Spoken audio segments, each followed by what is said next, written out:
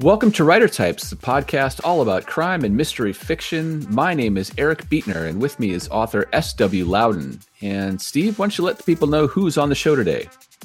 Well, Eric, today Allison Galen talks about her biggest writing regret. I've lost my flair for writing trendy sex. I don't even know what it is anymore. And author Owen Laukkanen tells us his idea of a perfect day.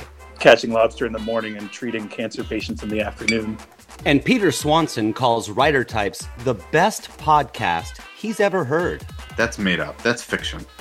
All that, plus we talk with author Dharma Keller about writing a transgender action heroine, and we hear from some of the contributors to the collaborative novel Night of the Flood. But first, Steve, have you read any good books lately? Well, you know, Eric, I know of the two of us, I'm the one who's always much more prepared for our interviews. Wouldn't you agree? Yes, I can't argue with that. It would be smart of you not to argue with that. But regardless, I did read If I Die Tonight by Allison Galen in preparation for our interview. There's a solid mystery at the center of this page turner, but the book does a really great job of investigating just what it's like to parent a teenager in the age of social media. And of course, there's an aging rock star in the cast of characters, so you know that got my attention. It's an excellent read, highly recommended. How about you, Eric? I feel like this year I have set more books aside than I have in recent years. For some reason, I happen to be picking up a lot of stuff that's just not clicking with me. So it actually makes the stuff that works that much more satisfying. And I've had two books recently that clicked with me on vastly different parts of the spectrum. One was a book called North and Central by Bob Hartley, which is an indie published, very small book that I didn't know a whole lot about, but I was so glad I read it. It's definitely very noir. It kind of average working class people. That all takes place around this bar in Chicago. I just really loved like the atmosphere and just had a story that I could never tell where it was going. And I think I'm going to talk to Bob next month when I'm in Chicago. So we'll hear more about that book. And then on the complete other side of the spectrum was Orphan X by Greg Hurwitz, which is this big, capital T thriller that's got espionage and intrigue and just a lot of go for broke kind of spy tech kind of stuff. And for a lot of reasons, I probably shouldn't have liked it, but Greg is such a great writer and really zeroed in on what's really appealing about this kind of sort of Jason Bourne-esque story. And I really, really dug it. I see how this is going to be, Eric. I'm so proud of myself for reading one book, so you have to talk about two books. Any chance I have to shame you, I will take. Look, I make that really easy for you, Eric. It's true, yeah. It's fish in a barrel. Well, first up on the show today is author Allison Galen. What a coincidence. Allison has written novels in the Brenna Spector series, as well as several highly regarded standalones, and she's got this brand new one that people are talking about, Steve. People very recently have been talking about this book to me. Allison, your new novel, If I Die Tonight, relies heavily on social media as a plot driver. Yes. How crucial is it in this day and age to add these elements to create a truthful story? I think it's pretty crucial, especially depending on the story that you want to tell. I mean, I look at my life, my daughter's life, sort of the lives of everybody I know, and social media probably plays too much of a role in our lives, but everybody seems to be connected in some way, and it's changed our lives in so many ways. I think that not having it doesn't feel very realistic to me, especially the story that I wanted to tell, which, has to do a lot with kind of having a lynch mob mentality and people just jumping on board with hating somebody. Social media is just the perfect gasoline for the fire for that type of thing. I really love in the opening chapter of your new book, how you have the mom struggling about just how much snooping to do on her child's device and on her child's social media platforms. Is that something you know from personal experience, or were you just creating? Oh, no, not at all. No, I'm just kidding. Yes, I have a 16-year-old daughter, and yes. It's such it's a question I've been asking myself, ever since she's been on social media, since she was about 13. How much spying do you want to do? the thing that you really have to realize is that your kids will find a way around you no matter what. Don't tell me that. My kids are still young. I know. Well, they won't now, but they will. I mean, this is the thing. You have to learn. I mean, if you've raised them right, you can trust them enough, but they are going to, I follow my daughter on Instagram. I follow her Facebook page, which she's never on. She's never on Twitter, but I know all the kids have secret little Instagram pages. They just do.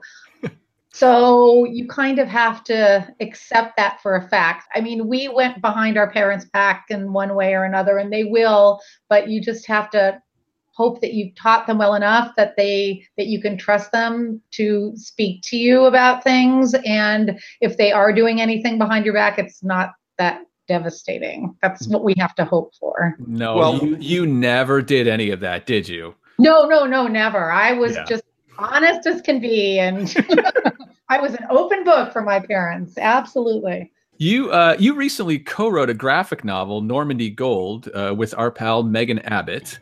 Yes. What about that process of writing a graphic novel turned out to be sort of surprising or different from writing a traditional novel?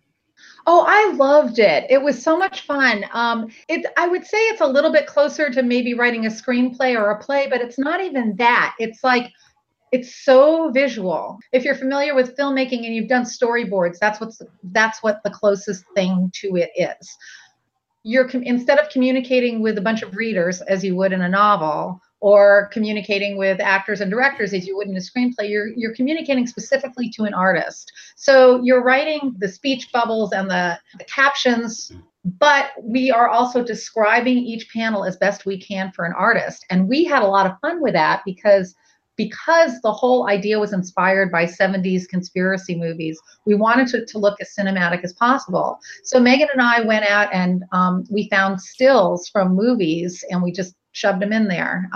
Taxi Driver and The Conversation and all these great movies. We want it to look something like this. We want her to look a little like this, So actually, and we also put headshots in there too, which was fun. So if people pick up the graphic novel, they'll see that, one of the characters looks really strangely like Robert Redford, and another one looks a lot like Mark Ruffalo in Zodiac, and stuff. It was a really different process, but I just found it so enjoyable, and it was really, really fun working with Megan. Did you guys slip your own headshots in there? Are you and Megan slyly in the background of some of these frames? That's a good idea. I think we'd fight each other over who got to be Normandy, but so we just decided to leave ourselves out of it. Allison, you have a big readership in Europe. What kinds of questions did they ask you that are different than an American reader might ask you? Well, they spell all the questions differently. They put, little extra U's and things. Oh, that's how this is going to go? That's how we're going to do this? It's funny, though. I guess, my books are really American, but I don't think when I'm writing them like, these are so American, but they are. So I think that especially a book like If I Die Tonight, it's a really sort of specific, like a small New York town it's something really different than a small town in Europe might be, or, when my last one with What Remains of Me, since it was a Hollywood story, that might have been a little bit more, sort of comprehensible for the European readers. That's just shorthand. You say it's a Hollywood story, everybody understands that everywhere. But I don't know. Your questions are just a lot more American. That's what I would say. Now, your early novels were a little bit different, and I love this quote that I read about your novel, You Kill Me. It was praised by the Chicago Tribune, and their quote was, it was full of suspense and trendy sex. What does that mean? That's our question. What the hell is trendy sex? I laughed about that for the longest time. I'm like, trendy sex? Wow. And I have not written any trendy sex since then. That's the sad part, I've lost my flair for writing trendy sex. I don't even know what it is anymore. But for those trendy sex days of our youth. When we would follow the latest trend as far as our sex lives went. Those were the days. Yes. Not all of your novels deal with trendy sex, but they do deal with secrets. So Do you have a lot of secrets? I mean, you can tell Eric and I, we're not recording this or anything. No. Well, everybody has secrets. That's why I love writing about them. It's so universal, even if the secret is like, I ate that last piece of cake and I don't want anybody to know that, no, it was the dog did that, or, whatever. Everybody has secrets. As soon as you learn to talk, you start keeping secrets from people. So I think a lot of suspense, it is sort of based on that. You might be magnifying the secrets. The secrets might be, much more damaging or worse than anything you can imagine in your own life. But having secrets, I think, is something that's just universal that everybody can relate to. So that's why I like to write about it. And I find that when I write a book, the first thing I try and figure out is I have my cast of characters, and I try and figure out what everybody's secret is and then how it's going to come out throughout the course of the book. That's just really how I sort of approach it.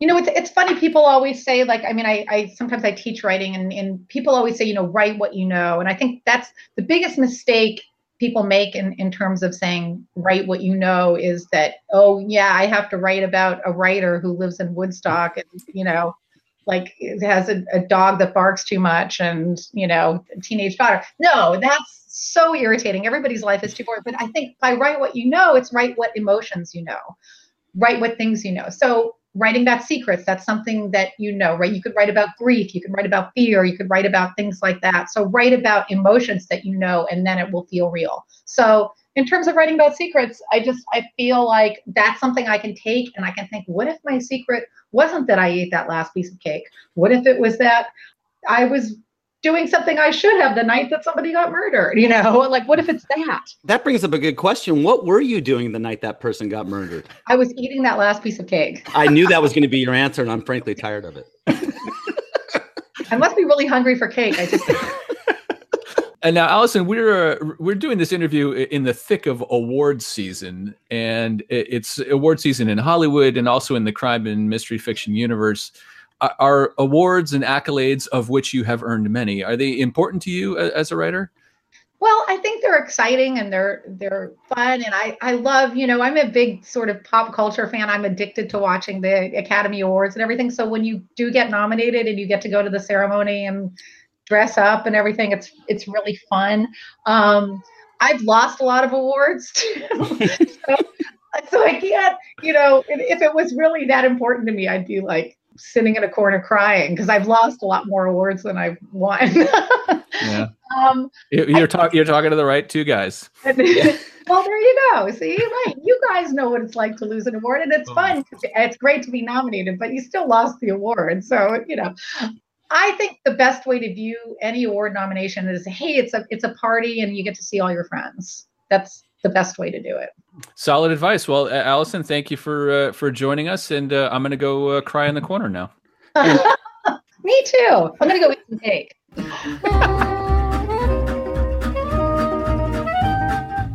All right, fearless listeners, if you heard our crime quiz episode taped live at BoucherCon in Toronto, you might think that Owen Laukkanen would never want to be on the show again. You might think he'd gone into the Canadian version of witness protection after that. Well, Eric, we got him back to talk about his new novel, Gale Force. And we promise we're not going to ask him any questions. Oh, wait, I forgot. Asking questions is kind of the point of an interview, isn't it? Yeah. And we promise there won't be any questions. Just awkward silence followed by, are you guys recording this?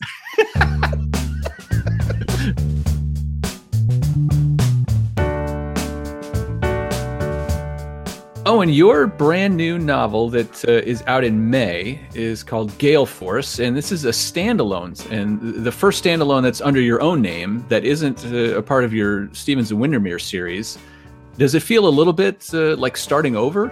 Yeah, in some ways. I mean, I hope that this will translate into a series, but in many ways it feels like starting over in a really good way, and that I think, if you write a series for a long time, people start to take for granted that you have a book coming out every year and that the book is going to be about a couple of detectives. And, it just kind of flies under the radar. And I think with Gale Force, which will be out in May and is a tugboat thriller mystery, like it's enough to kind of stand out.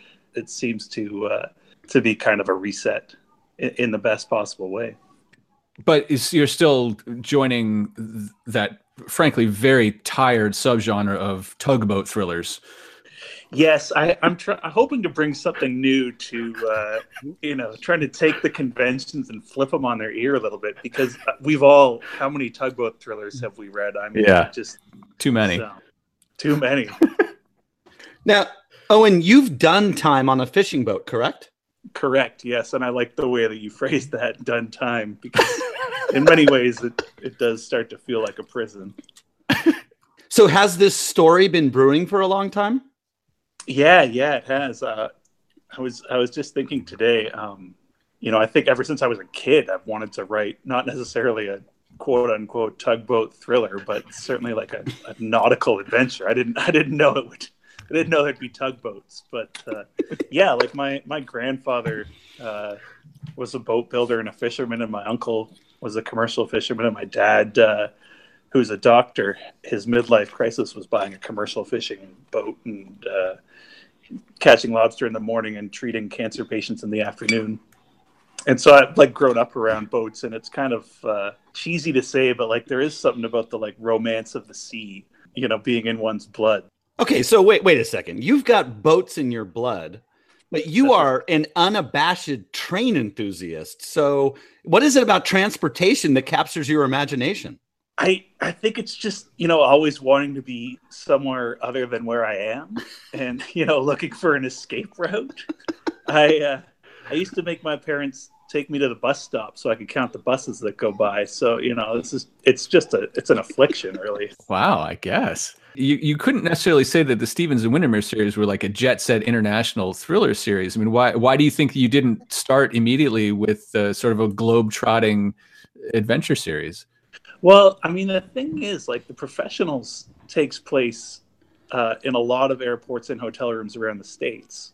Honestly, like, I've traveled the globe a fair bit, but I'm most at home in, like, seedy backwoods motels in Tunica, Mississippi, or those are the interesting parts for me. So in the Stevens and Windermere books, they do travel quite a bit to the places that I do a thing when I go on road trips where I just try to like stay at the sleaziest motel I can possibly stay in. So The Professionals is a lot of those type of places, and that's what the Stevens and Windermere books are like. So, okay, but then I think the obvious question is, when it comes time to write a book, do you hunker down at home, or are these books that we're fans of written in seedy motels all across the world? Oh no, when I'm in seedy motels, I'm trying to survive. And perhaps do some research. I need a comfortable couch in a safe place to actually do the writing. I have never written anything in a seedy motel room besides maybe like a desperate message for help.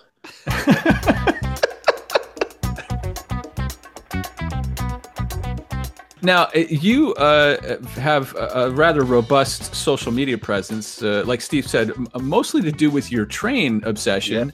Yeah. And also, I want to know, how does it feel to be less famous than your dog? Well, I mean, it feels great.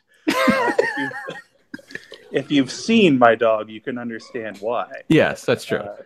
She's got the looks in the family. So, and I mean, I've tried taking selfies of myself with chew toys in my mouth, but it appeals to a far smaller subset of the population. You have to build an author platform. Yeah, I've come to the conclusion that Lucy is better than middle-aged man with chew toys as platform.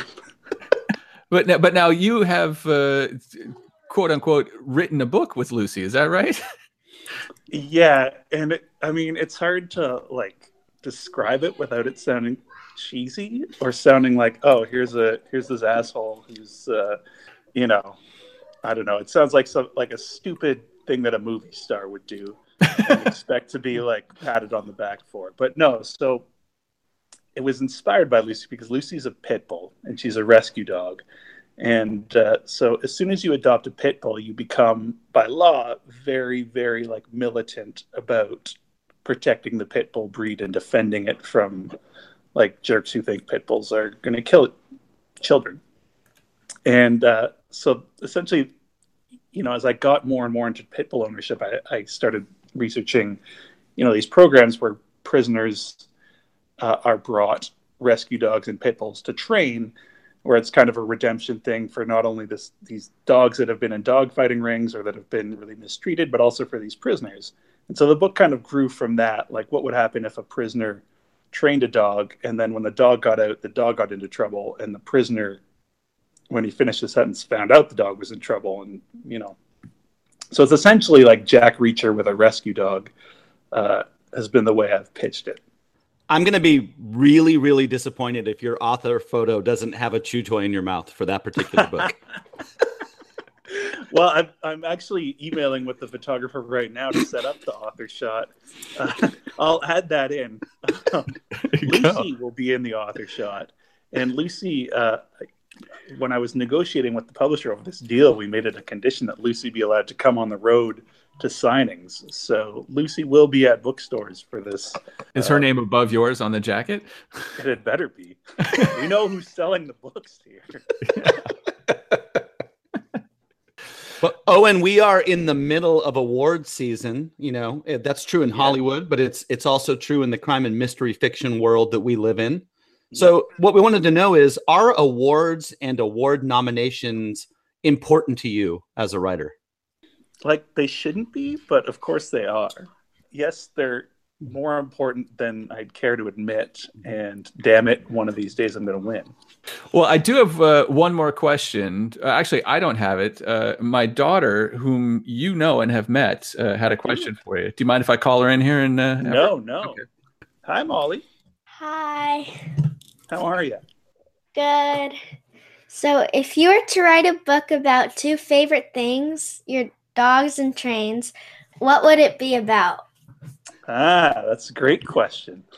I could write a whole series about dogs and trains. I would probably write like a children's book about a dog who got to drive a train, probably, or a dog who like foiled a train hijacking and became a hero. Could you name a character after me? Yes, definitely. Do you want to wait for the dog book, or do you want a character sooner? I'll put a character in the one I write. Molly is way more into murder in books than you would think. So I think it would actually be an honor for her to get killed in your next book. Oh yeah, that'd be cool. I will kill you in the next book, Molly. Okay, thank you. All right. Thanks for the question.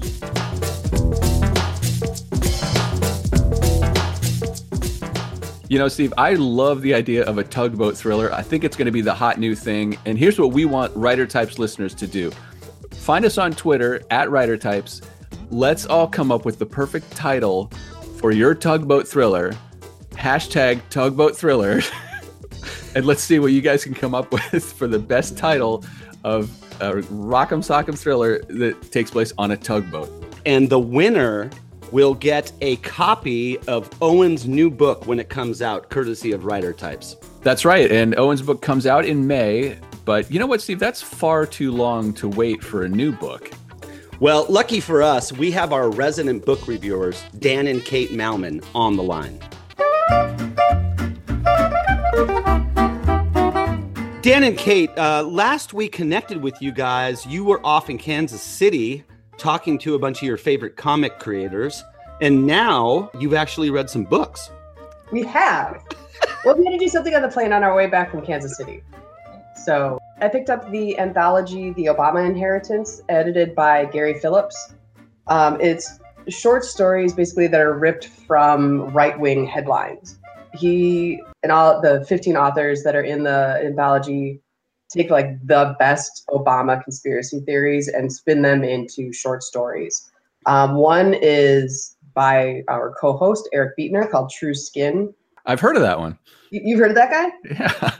This anthology also exposed me to authors that I haven't read, such as Walter Mosley, which I know is a crime for not having read Walter Mosley, but this is a great way to get into his writing. He's got a short story called A Different Frame of Reference. It also includes a short story by Travis Richardson called I Know They're in There. And he is also another author that I've never read. His story focuses on death panels, which I had totally forgot about that was a thing, because the last year and a half has been so insane that you just forget about like what all the other stories were that fed into the Obama presidency. So it just makes a really interesting and fun read. So I've been working my way through that, and I'm really enjoying it so far. So Dan, do you still read books or what? Only with pictures, sir. Only with pictures. But as I work my way back into just text only, I got an advanced copy of what I think is going to be one of the biggest books of the year, Jar of Hearts by Jennifer Hillier. You know, a lot of the things that I read will have more of a sardonic bent to it, or more of a hyper-violent piece to it, or something like that, more of a fringe piece. Hillier's Jar of Hearts was one of the most suspenseful books that I've read lately. As I step a little bit further and further outside of my wheelhouse, you start exposing yourself to some great stuff. Jar of Hearts is the story of 3 high school friends, but everything kind of takes this horrible turn when an older boy falls for Georgina, and it destroys their friendship, and it destroys their whole lives that they built for themselves. And then Angela ends up being murdered, and Georgina helps. And it's that kind of tension that you feel it physically. So I kind of been telling people I turned into Joey from Friends. As we're really getting into it, it binds up your stomach and you're sweating. And then I just wanted to throw the book in the freezer every time it got too heavy. And then I found out I realized I was carrying the book around the house. You know, I was like, I'm going to go do some laundry. So I would carry the book downstairs, and then I'd do the laundry, and I'm like, then I would read a couple pages, and I was like, then I would carry the book back upstairs, and I'd set it down, and I'd click at my phone, and I'm like, no, I don't want to read my phone. I want to read the book. And then I'd put the book back in the freezer. This is absolutely the book that I'm comparing everything else to this year. Well, those are great suggestions, you guys, and I can't wait to hear what you pull out of your freezer next month to talk about. Well, I certainly hope the Malmans are staying warm there in Minnesota. But, you know, we talked to an author in New England who was really getting hammered by the weather recently. That's right. Author Peter Swanson started by telling us his harrowing story of trying to land a plane in a nor'easter. Eric, was he flying the plane? God, I hope not. He's not qualified for that. He's an author. But he's a hell of an author. As authors, we're barely qualified for anything else. Especially hosting a podcast. I got hammered by it coming in on a plane. I actually, I flew into Providence 2 days ago, and we were coming into land, wheels down and everything. Plane's going like this, and the pilot just took off, like failed landing, just took off, said we can't land in Providence. Oh no. Said we're going up to Logan, circled Logan, said we can't land in Logan, then went over to Connecticut and landed over there. So had a little bit of a fright. Wow. I mean, not much of one, but enough that, like, you start thinking about your next book idea. That's what you start thinking about. Yeah, your next book idea. Anyway. The new Peter Swanson thriller, You Can't Land in Providence. Right. So, Peter, in your brand new novel, All the Beautiful Lies, your character Harry is, let's say, manipulated by the women in his life. Yeah. Is this a case of write what you know? No, it really isn't. I mean, yeah, obviously I've been manipulated by women because I'm a man, but not in the specifics of this book. He's being manipulated by a sort of an older woman, a stepmother. That's made up. That's fiction. Your novel, Her Every Fear, is told from multiple viewpoints. Was that a difficult thing for you to manage? No, I mean, I think it made it easier because, you know, if you do one viewpoint, you can only tell one side of the story. And for Her Every Fear, I guess I really wanted two sides of the story because I wanted to see the protagonist side, but I also wanted to delve more into the criminal side, which is kind of what I like to do in general in books. You know, you can do that two ways. One way is to have a monologue at the end of the book where the bad guy tells the protagonist everything they've done, and you give it away that way. And one way is to get into their head a little and show it from their side. So I was thinking of doing Her Every Fear straight in the Kate's point of view, but realized halfway through that I wanted to show the other side. So at that point, are you talking about a complete rewrite, or did you just go in and add other perspectives? You know, I'm a pantser. I start with a premise, and I start with characters, and I go from there. And I have general ideas about what I think might happen, but I'm willing to switch up my book, halfway through. And for me, it works. I think for other people, it's different. I'm not an advocate so much as that's just the way I do it. Well, it's brave. I'm an outliner myself for sure, and Sure. I think I would end up throwing out more pages than I kept if I just tried to wing it.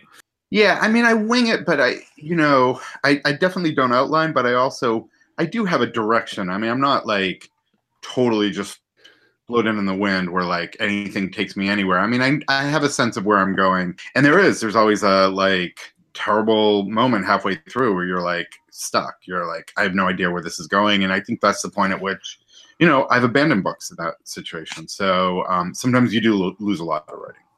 Now, I find that your books, you're more of a slow burn throughout the books. You're not one for car chases and shootouts, that kind of thing. Yeah. I mean, what about that style of storytelling do you like giving to an audience? It's sort of like lighting a long fuse.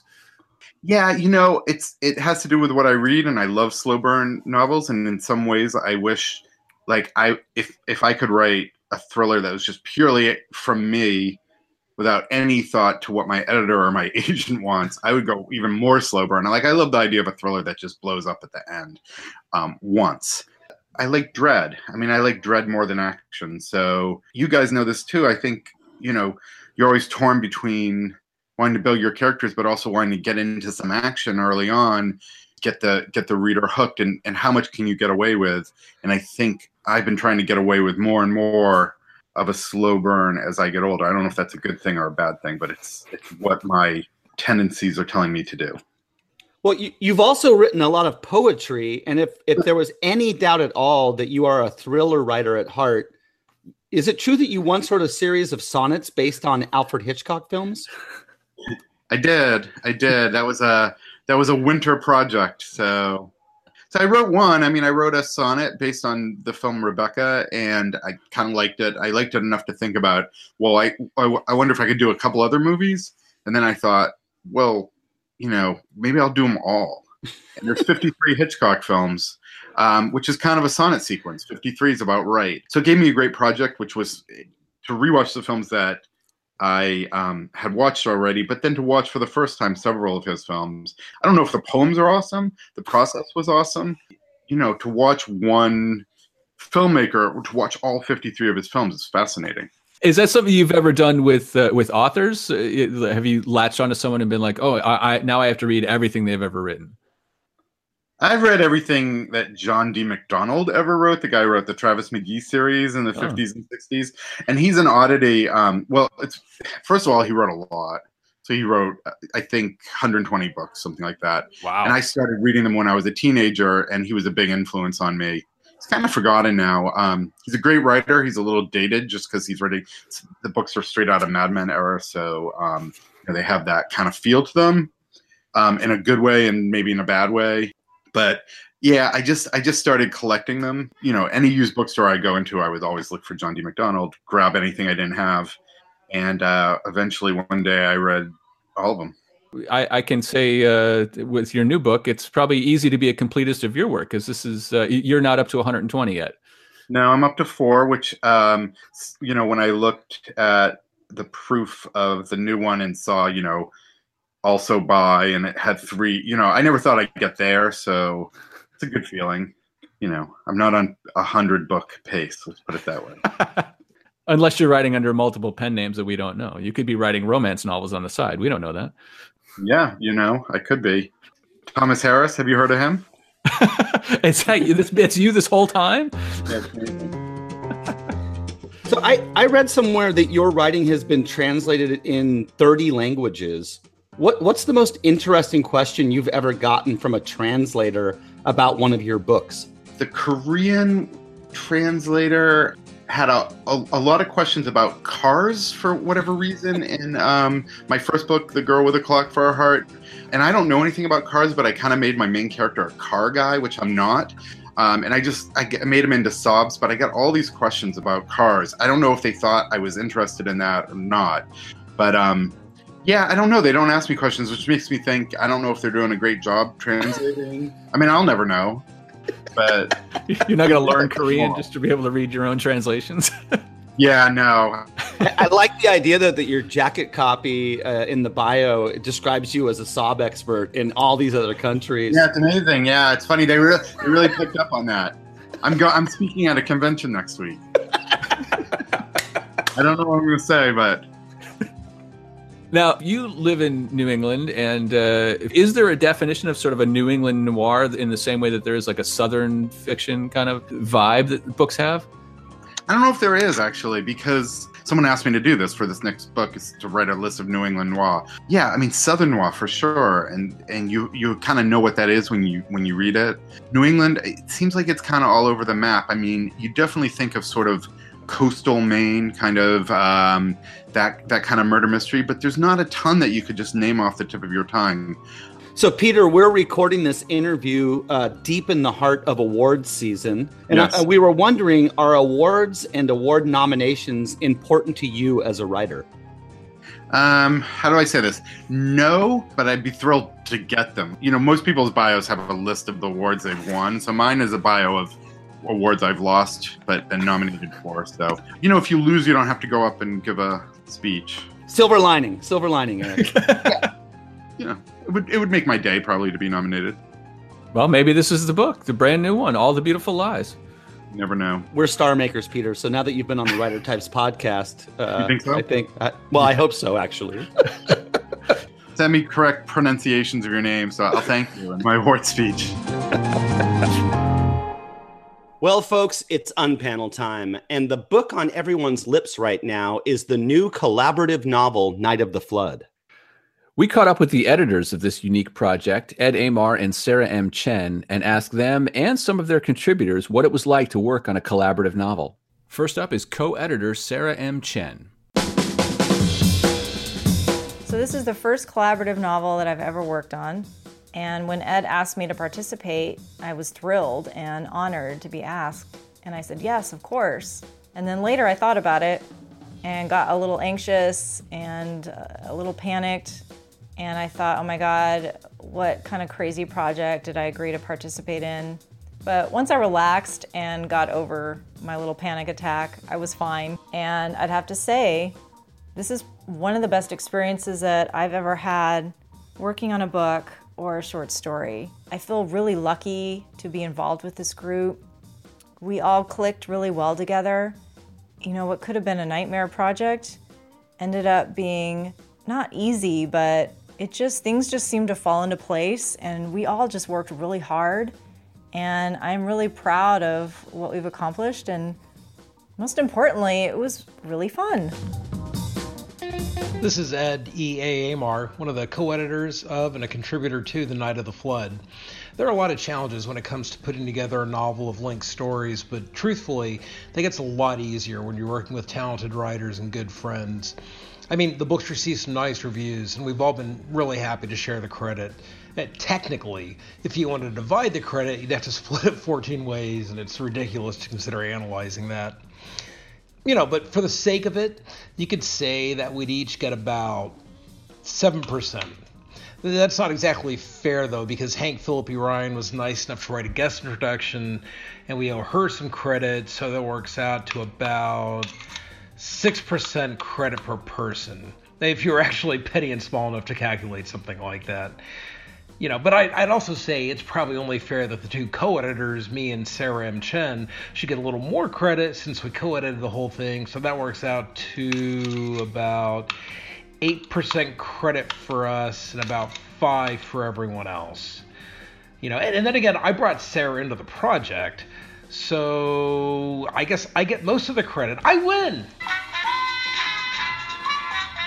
Yay, Ed! Sorry, what was the question? With Ed and Sarah guiding the effort, you can just imagine how things went.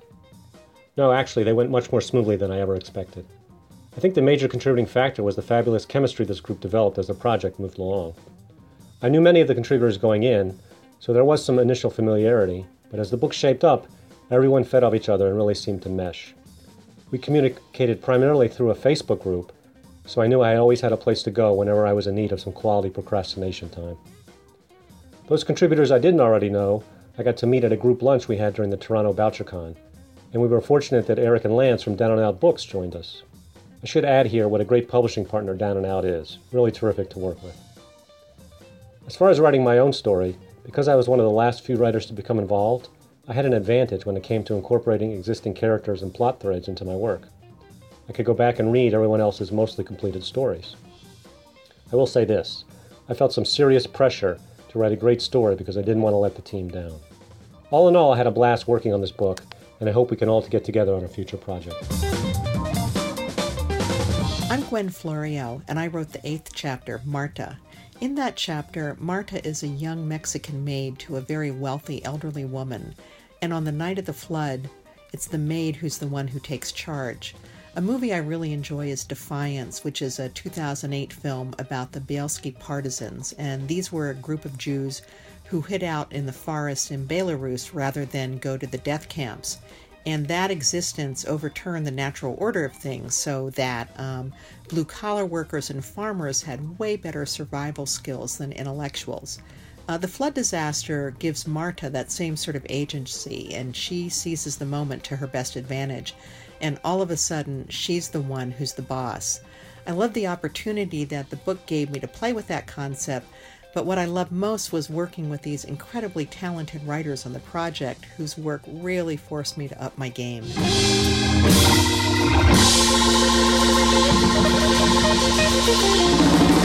Our next guest is Dharma Keller, who just released Chaser, the first in a new series of thrillers. Unfortunately, Steve, not set on a tugboat. Well, I'm sure we can get around that one since the great tugboat thrillers have yet to be written. But Dharma's been breaking barriers in the crime fiction world for a while now. But she never forgets that the thrill comes first. So your new series stars Jinx Ballou. So she's a bounty hunter, but she's a very unique one. And I'm going to let you explain to our audience what makes her so unique. Well, a number of things, but primarily is that she is transgender, which is really more a part of her backstory because she transitioned years ago, and it's kind of something that she's kind of put in her rear view. But she is outed by a local newspaper reporter, and all of that baggage comes into creating havoc for her as far as her career is going. So she finds herself blackballed by a lot of the bail bond agents in the area. It's a very testosterone-driven industry, as you can imagine. You know, mostly male. There are a few women bounty hunters, but so she's got. Being female is a strike against her. Being transgender is a strike against her, and so she's just trying to find work and prove herself. So the book is a thriller first and foremost. But did you find any challenges with having a trait like being transgender taking over the narrative of the story?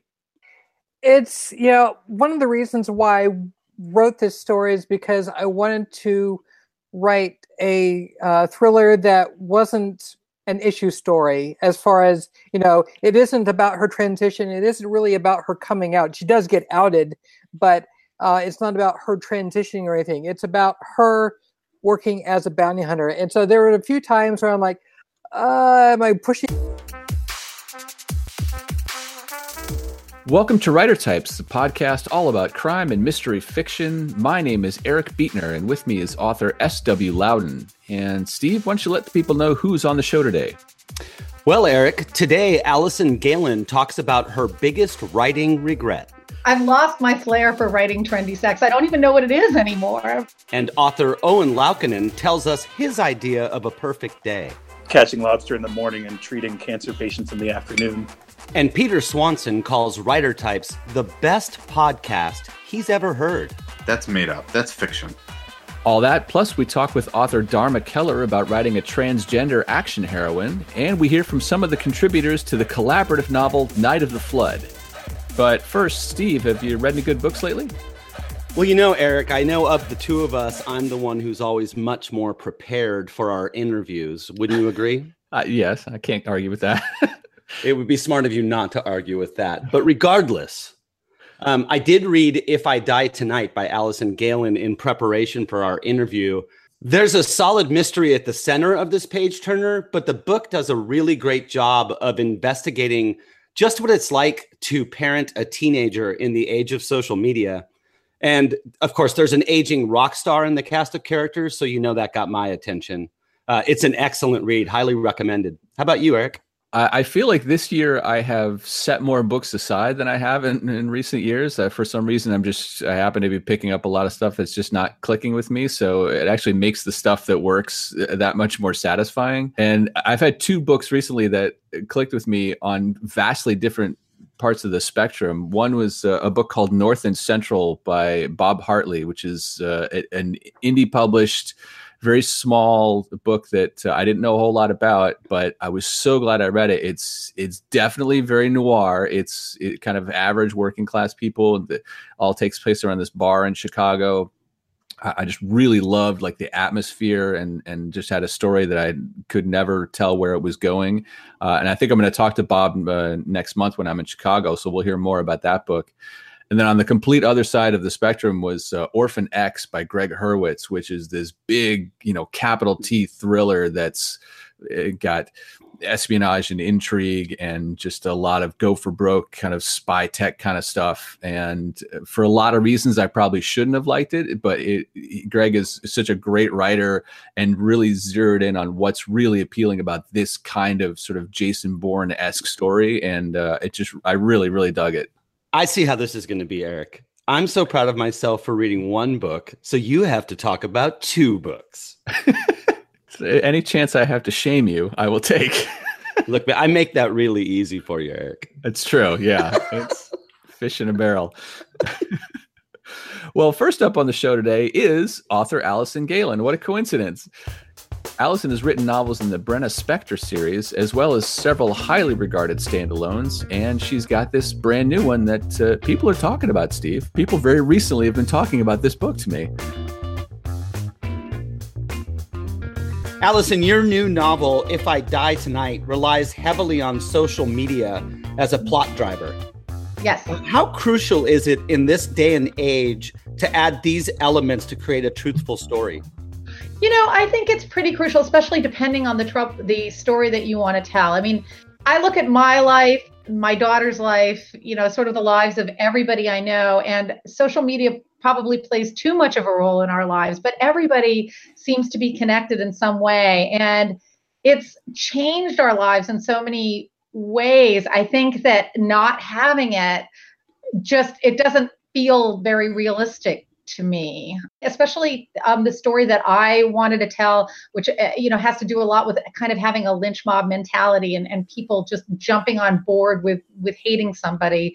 Social media is just the perfect gasoline for the fire for that type of thing. I really love in the opening chapter of your new book, how you have the mom struggling about just how much snooping to do on her child's device and on her child's social media platforms.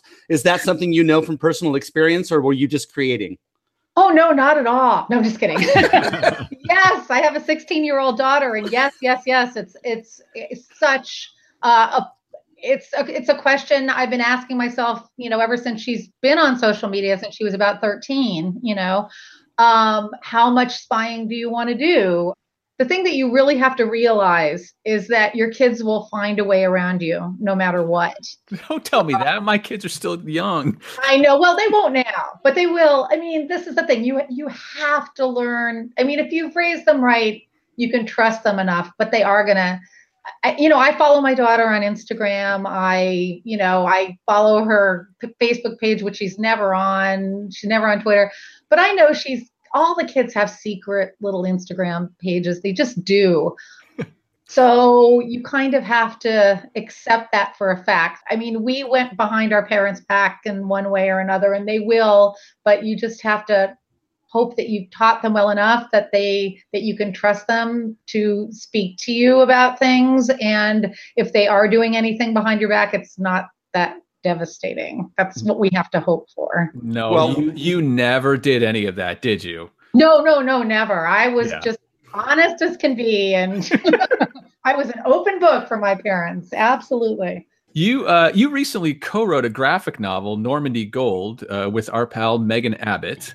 Yes. What about that process of writing a graphic novel turned out to be sort of surprising or different from writing a traditional novel?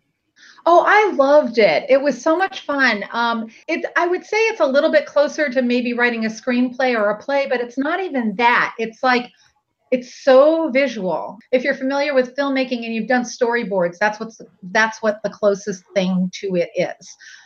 Instead of communicating with a bunch of readers as you would in a novel, or communicating with actors and directors as you would in a screenplay, you're communicating specifically to an artist. So you're writing the speech bubbles and the captions, but we are also describing each panel as best we can for an artist. And we had a lot of fun with that because the whole idea was inspired by 70s conspiracy movies. We wanted to look as cinematic as possible. So Megan and I went out and we found stills from movies and we just shoved them in there.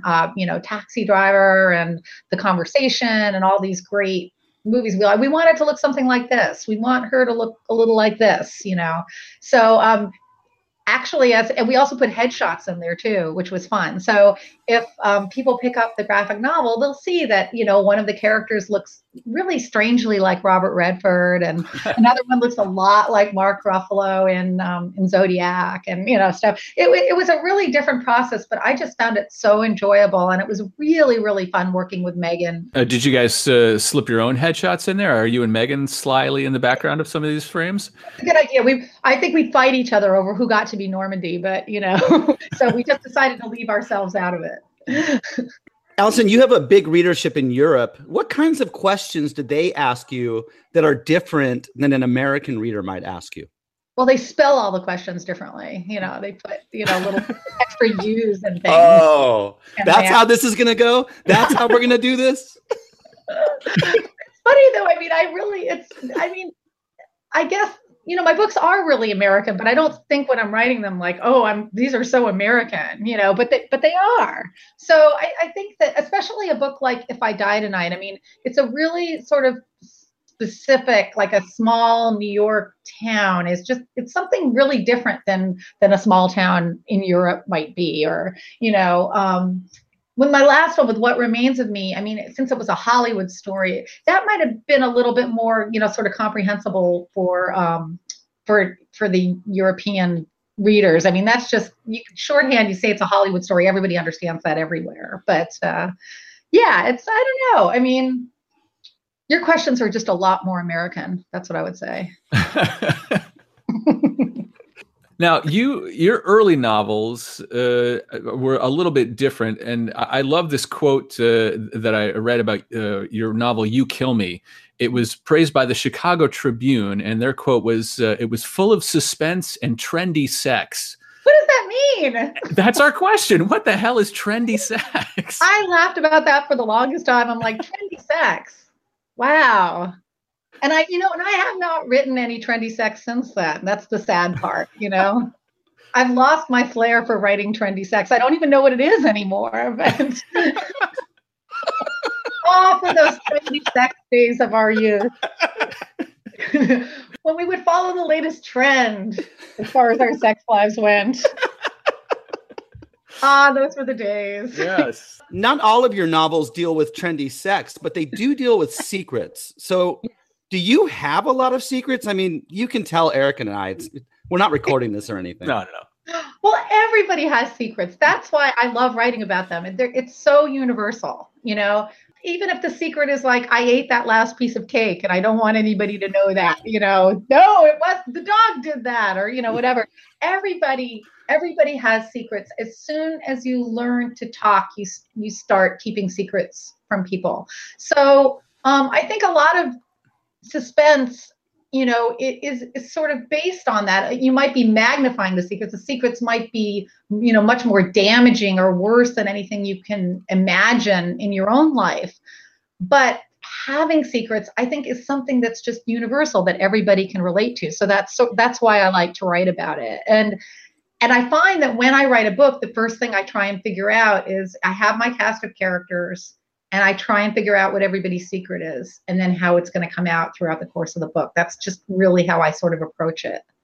It's funny. People always say, like, I sometimes I teach writing, and people always say, write what you know. And I think that's the biggest mistake people make in terms of saying write what you know is that, oh yeah, I have to write about a writer who lives in Woodstock and, like it has a dog that barks too much and, a teenage daughter. No, that's so irritating. Everybody's life is too boring. But I think by write what you know, it's write what emotions you know, write what things you know. So writing about secrets, that's something that right? You could write about grief, you could write about fear, you could write about things like that. So write about emotions that you know, and then it will feel real. So in terms of writing about secrets, I feel like that's something I can take and I can think, what if my secret wasn't that I ate that last piece of cake? What if it was that I was doing something I should have the night that somebody got murdered? Like what if it's that? That brings up a good question. What were you doing the night that person got murdered? I was eating that last piece of cake. I knew that was going to be your answer, and I'm frankly tired of it.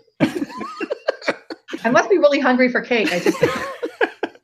And now, Allison, we're doing this interview in the thick of awards season, and it's award season in Hollywood and also in the crime and mystery fiction universe. Are awards and accolades, of which you have earned many, are they important to you as a writer? Well, I think they're exciting and they're fun, and I love, I'm a big sort of pop culture fan. I'm addicted to watching the Academy Awards and everything. So when you do get nominated and you get to go to the ceremony and dress up and everything, it's really fun. I've lost a lot of awards too. so I can't, if it was really that important to me, I'd be like sitting in a corner crying because I've lost a lot more awards than I've won. Yeah. You're talking to the right two guys. Well, there you go. See, right. You guys know what it's like to lose an award, and it's fun. It's great to be nominated, but you still lost the award. So, I think the best way to view any award nomination is, hey, it's a party and you get to see all your friends. That's the best way to do it. Solid advice. Well, Allison, thank you for joining us, and I'm going to go cry in the corner now. Me too. I'm going to go eat some cake.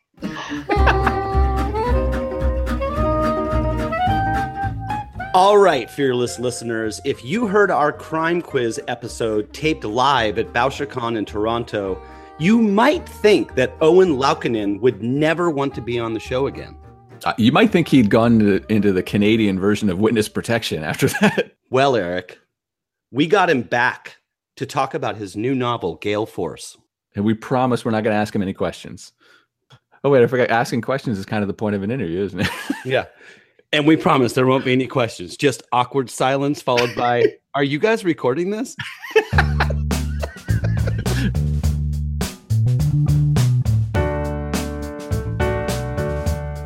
Oh, and your brand new novel that is out in May is called Gale Force, and this is a standalone, and the first standalone that's under your own name that isn't a part of your Stevens and Windermere series.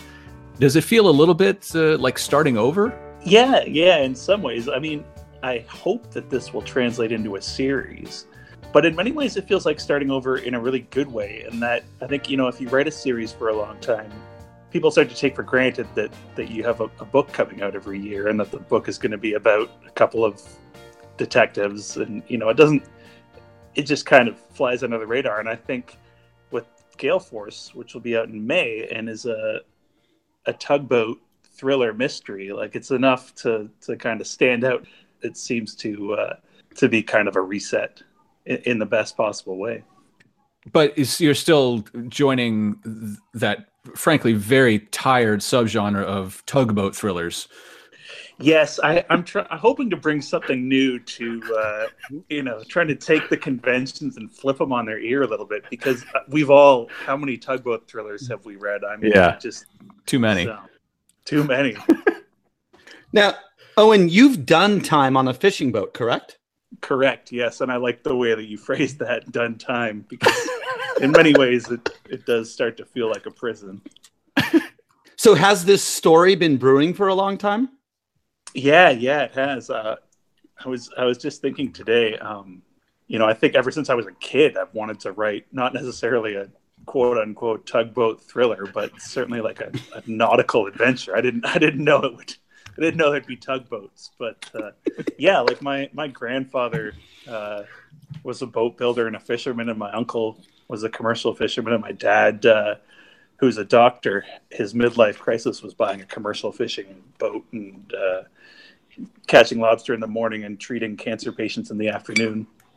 And so I've like grown up around boats, and it's kind of cheesy to say, but like there is something about the like romance of the sea, you know, being in one's blood.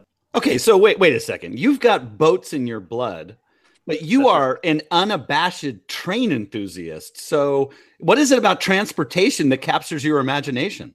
I think it's just, you know, always wanting to be somewhere other than where I am and, you know, looking for an escape route. I used to make my parents take me to the bus stop so I could count the buses that go by. So, you know, it's an affliction, really. Wow, I guess. You couldn't necessarily say that the Stevens and Windermere series were like a jet set international thriller series. I mean, why do you think you didn't start immediately with sort of a globe-trotting adventure series? Well, I mean, the thing is, like, The Professionals takes place in a lot of airports and hotel rooms around the States. Honestly, like, I've traveled the globe a fair bit, but I'm most at home in, like, seedy backwoods motels in Tunica, Mississippi, or... Those are the interesting parts for me. So in the Stevens and Windermere books, they do travel quite a bit to the places that I do a thing when I go on road trips where I just try to like stay at the sleaziest motel I can possibly stay in. So The Professionals is a lot of those type of places, and that's what the Stevens and Windermere books are like. So okay, but then I think the obvious question is, when it comes time to write a book, do you hunker down at home, or are these books that we're fans of written in seedy motels all across the world? Oh no, when I'm in seedy motels, I'm trying to survive and, and perhaps do some research. I need a comfortable couch in a safe place to actually do the writing. I have never written anything in a seedy motel room besides maybe like a desperate message for help.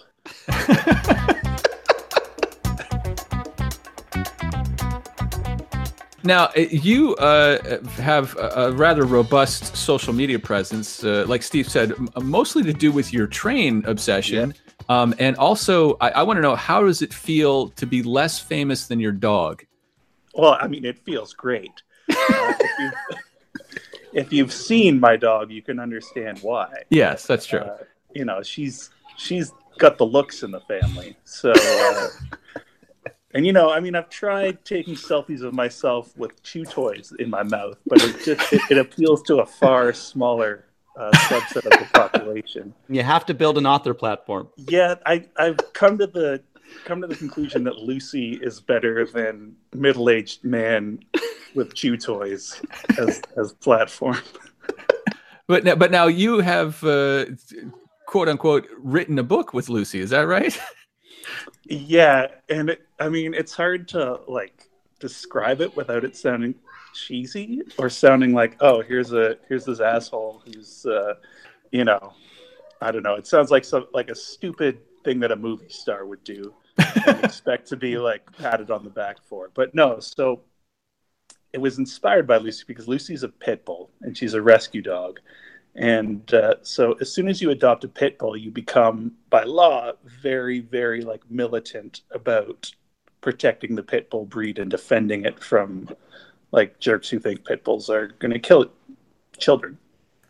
And so essentially, you know, as I got more and more into pit bull ownership, I started researching, you know, these programs where prisoners are brought rescue dogs and pit bulls to train, where it's kind of a redemption thing for not only these dogs that have been in dogfighting rings or that have been really mistreated, but also for these prisoners.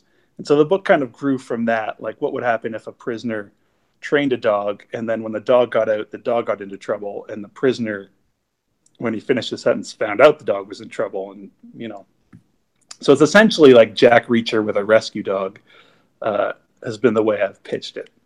I'm going to be really, really disappointed if your author photo doesn't have a chew toy in your mouth for that particular book. Well, I'm actually emailing with the photographer right now to set up the author shot. I'll add that in. Lucy will be in the author shot.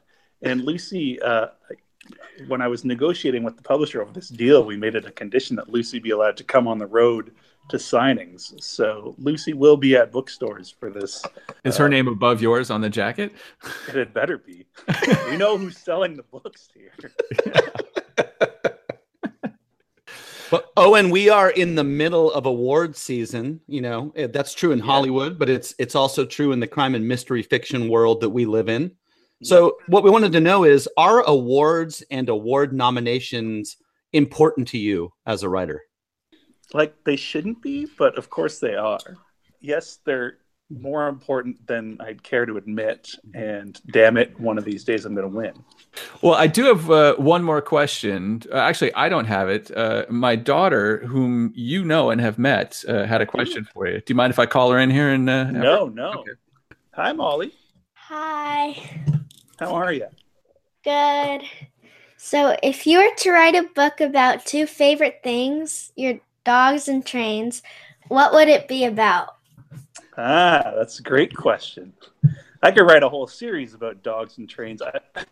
I mean, I would probably write like a children's book about a dog who got to drive a train, probably, or a dog who like foiled a train hijacking and became a hero. Could you name a character after me? Yes, definitely. Do you want to wait for the dog book, or do you want a character sooner? I'll put a character in the one I write. Molly is way more into murder in books than you would think. So I think it would actually be an honor for her to get killed in your next book. Oh yeah, that'd be cool. I will kill you in the next book, Molly. Okay, thank you. All right. Thanks for the question.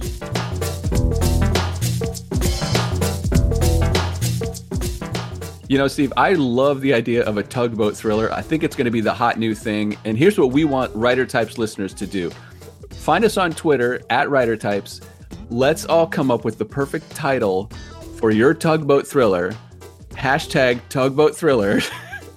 And let's see what you guys can come up with for the best title of a rock'em sock'em thriller that takes place on a tugboat. And the winner will get a copy of Owen's new book when it comes out, courtesy of Writer Types. That's right. And Owen's book comes out in May. But you know what, Steve? That's far too long to wait for a new book. Well, lucky for us, we have our resident book reviewers, Dan and Kate Malman, on the line. Dan and Kate, last we connected with you guys, you were off in Kansas City talking to a bunch of your favorite comic creators, and now you've actually read some books. We have. Well, we had to do something on the plane on our way back from Kansas City. So I picked up the anthology, The Obama Inheritance, edited by Gary Phillips. It's short stories basically that are ripped from right-wing headlines. He and all the 15 authors that are in the anthology take like the best Obama conspiracy theories and spin them into short stories. One is by our co-host, Eric Beetner, called True Skin. I've heard of that one. You've heard of that guy? Yeah. This anthology also exposed me to authors that I haven't read, such as Walter Mosley, which I know is a crime for not having read Walter Mosley, but this is a great way to get into his writing. He's got a short story called A Different Frame of Reference. It also includes a short story by Travis Richardson called I Know They're in There. And he is also another author that I've never read. His story focuses on death panels, which I had totally forgot about that was a thing, because the last year and a half has been so insane that you just forget about like what all the other stories were that fed into the Obama presidency. So it just makes a really interesting and fun read. So I've been working my way through that, and I'm really enjoying it so far. So Dan, do you still read books or what? Only with pictures, sir. Only with pictures. But as I work my way back into just text only, I got an advanced copy of what I think is going to be one of the biggest books of the year, Jar of Hearts by Jennifer Hillier. You know, a lot of the things that I read will have more of a sardonic bent to it, or more of a hyper-violent piece to it, or something like that, more of a fringe piece. Hillier's Jar of Hearts was one of the most suspenseful books that I've read lately. As I step a little bit further and further outside of my wheelhouse, you start exposing yourself to some great stuff. Jar of Hearts is the story of 3 high school friends, but everything kind of takes this horrible, horrible turn when an older boy falls for Georgina, and it destroys their friendship, and it destroys their whole lives that they built for themselves.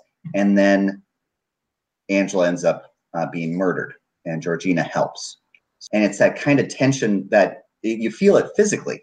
So I kind of been telling people I turned into Joey from Friends. Because we're really getting into it, it binds up your stomach and you're sweating. And then I just wanted to throw the book in the freezer every time it got too heavy. And then I found out, I realized I was carrying the book around the house. I was like, I'm going to go do some laundry. So I would carry the book downstairs and then I'd do the laundry. And I'm like, then I would read a couple pages. And I was like, then I would carry the book back upstairs and I'd set it down and I'd click at my phone. And I'm like, no, I don't want to read my phone. I want to read the book. And then I'd put the book back in the freezer. This is absolutely the book that I'm comparing everything else to this year. Well, those are great suggestions, you guys, and I can't wait to hear what you pull out of your freezer next month to talk about. Well, I certainly hope the Malmans are staying warm there in Minnesota. But, we talked to an author in New England who was really getting hammered by the weather recently. That's right. Author Peter Swanson started by telling us his harrowing story of trying to land a plane in a nor'easter. Eric, was he flying the plane? God, I hope not. He's not qualified for that. He's an author. But he's a hell of an author. As authors, we're barely qualified for anything else. Especially hosting a podcast. I got hammered by it coming in on a plane. I actually, I flew into Providence 2 days ago, and we were coming into land, wheels down and everything. Plane's going like this, and the pilot just took off. Like failed landing, just took off, said we can't land in Providence. Oh no.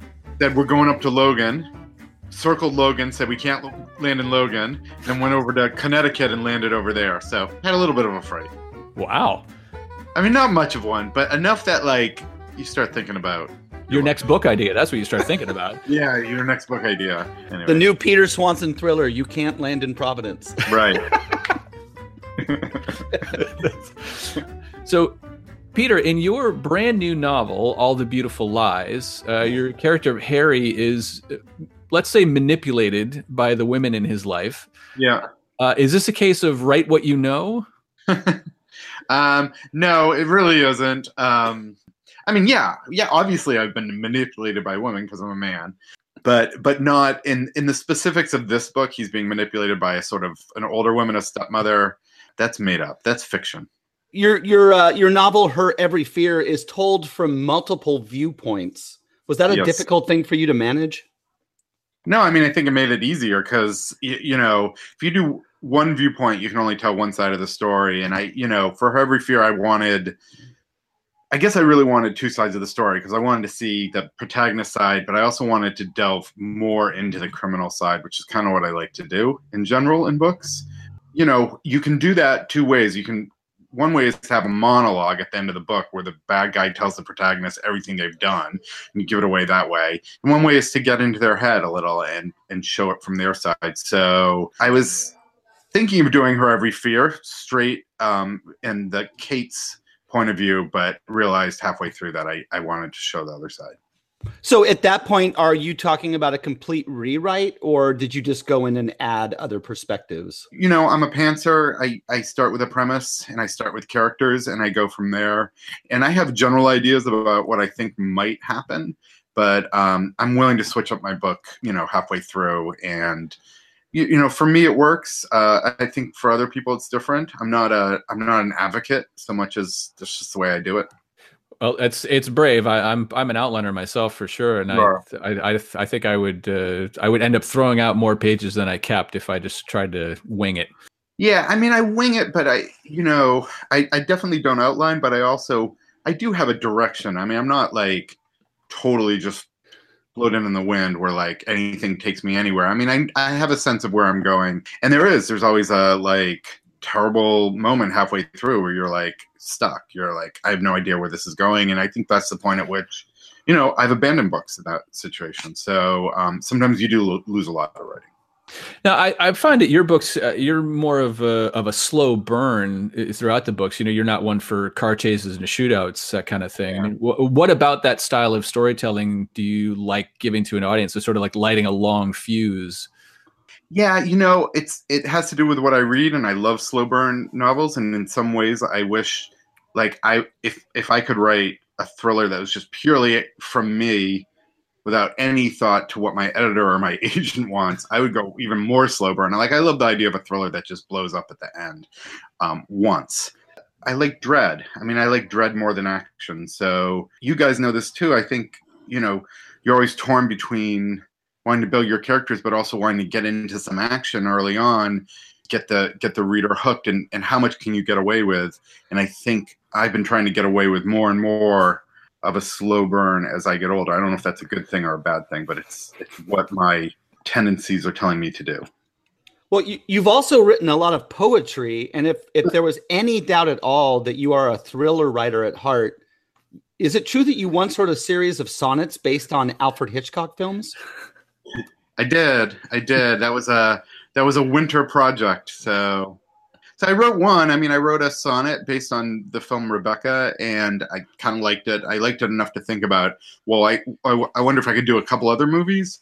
And then I thought, well, maybe I'll do them all. And there's 53 Hitchcock films, which is kind of a sonnet sequence. 53 is about right. So it gave me a great project, which was to rewatch the films that I had watched already, but then to watch for the first time several of his films. I don't know if the poems are awesome. The process was awesome. To watch one filmmaker, to watch all 53 of his films is fascinating.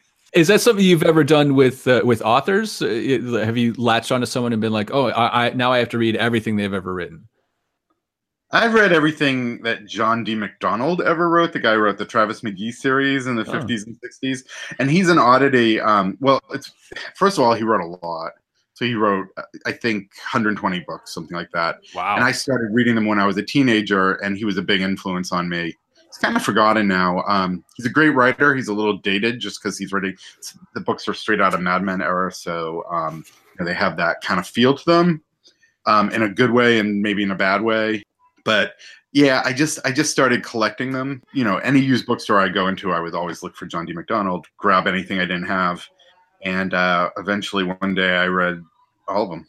I can say with your new book, it's probably easy to be a completist of your work, because this is you're not up to 120 yet. No, I'm up to 4, which when I looked at the proof of the new one and saw also buy, and it had 3. I never thought I'd get there, so it's a good feeling. I'm not on 100 book pace. Let's put it that way. Unless you're writing under multiple pen names that we don't know. You could be writing romance novels on the side. We don't know that. Yeah, I could be. Thomas Harris, have you heard of him? It's you this whole time? So I read somewhere that your writing has been translated in 30 languages. What's the most interesting question you've ever gotten from a translator about one of your books? The Korean translator had a lot of questions about cars for whatever reason in my first book, The Girl with a Clock for Her Heart. And I don't know anything about cars, but I kind of made my main character a car guy, which I'm not. And I made him into sobs, but I got all these questions about cars. I don't know if they thought I was interested in that or not. But yeah, I don't know. They don't ask me questions, which makes me think I don't know if they're doing a great job translating. I mean, I'll never know. But you're not going to learn Korean just to be able to read your own translations. Yeah, no. I like the idea that your jacket copy in the bio describes you as a sob expert in all these other countries. Yeah, it's amazing. Yeah, it's funny. They really picked up on that. I'm speaking at a convention next week. I don't know what I'm going to say, but. Now, you live in New England, and is there a definition of sort of a New England noir in the same way that there is like a Southern fiction kind of vibe that books have? I don't know if there is, actually, because someone asked me to do this for this next book, is to write a list of New England noir. Yeah, I mean, Southern noir for sure, and you kind of know what that is when you read it. New England, it seems like it's kind of all over the map. I mean, you definitely think of sort of coastal Maine, kind of that kind of murder mystery, but there's not a ton that you could just name off the tip of your tongue. So, Peter, we're recording this interview deep in the heart of awards season. And yes. We were wondering, are awards and award nominations important to you as a writer? How do I say this? No, but I'd be thrilled to get them. You know, most people's bios have a list of the awards they've won. So mine is a bio of awards I've lost but been nominated for. So, you know, if you lose, you don't have to go up and give a speech. Silver lining, Eric. Yeah, it would make my day probably to be nominated. Well, maybe this is the book, the brand new one, All the Beautiful Lies. You never know. We're star makers, Peter. So now that you've been on the Writer Types podcast, you think so? I hope so, actually. Send me correct pronunciations of your name, so I'll thank you in my award speech. Well, folks, it's Unpanel time, and the book on everyone's lips right now is the new collaborative novel, Night of the Flood. We caught up with the editors of this unique project, Ed Amar and Sarah M. Chen, and asked them and some of their contributors what it was like to work on a collaborative novel. First up is co-editor Sarah M. Chen. So this is the first collaborative novel that I've ever worked on. And when Ed asked me to participate, I was thrilled and honored to be asked. And I said, yes, of course. And then later I thought about it and got a little anxious and a little panicked. And I thought, oh my God, what kind of crazy project did I agree to participate in? But once I relaxed and got over my little panic attack, I was fine. And I'd have to say, this is one of the best experiences that I've ever had working on a book or a short story. I feel really lucky to be involved with this group. We all clicked really well together. You know, what could have been a nightmare project ended up being not easy, but things just seemed to fall into place, and we all just worked really hard. And I'm really proud of what we've accomplished, and most importantly, it was really fun. This is Ed E.A. Amar, one of the co-editors of and a contributor to The Night of the Flood. There are a lot of challenges when it comes to putting together a novel of linked stories, but truthfully, that gets a lot easier when you're working with talented writers and good friends. I mean, the book's received some nice reviews, and we've all been really happy to share the credit.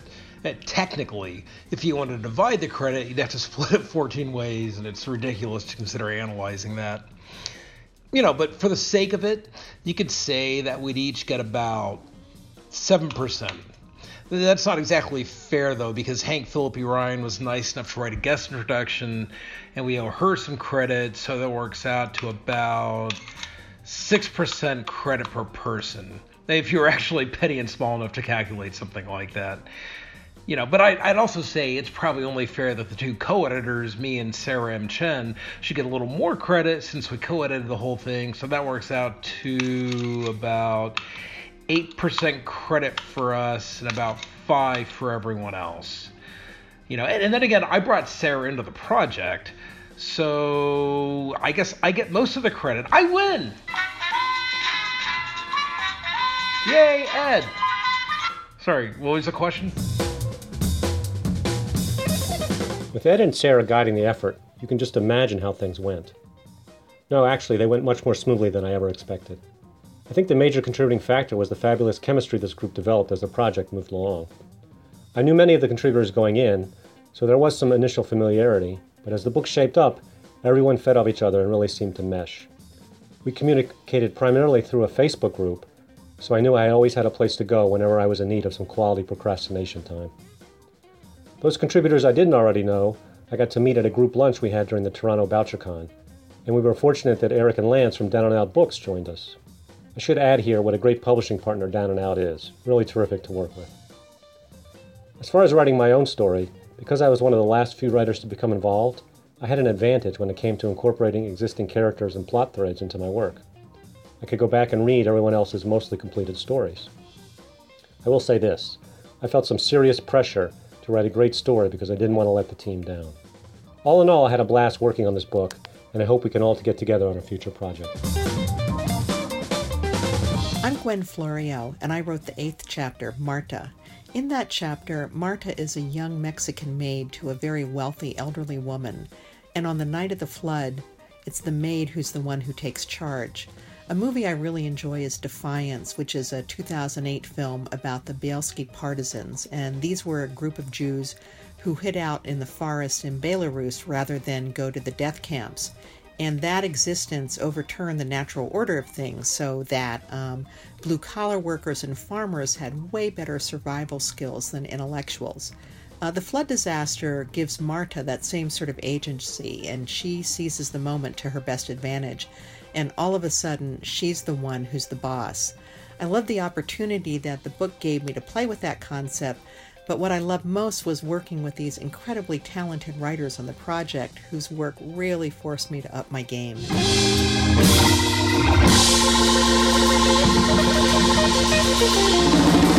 Our next guest is Dharma Keller, who just released Chaser, the first in a new series of thrillers.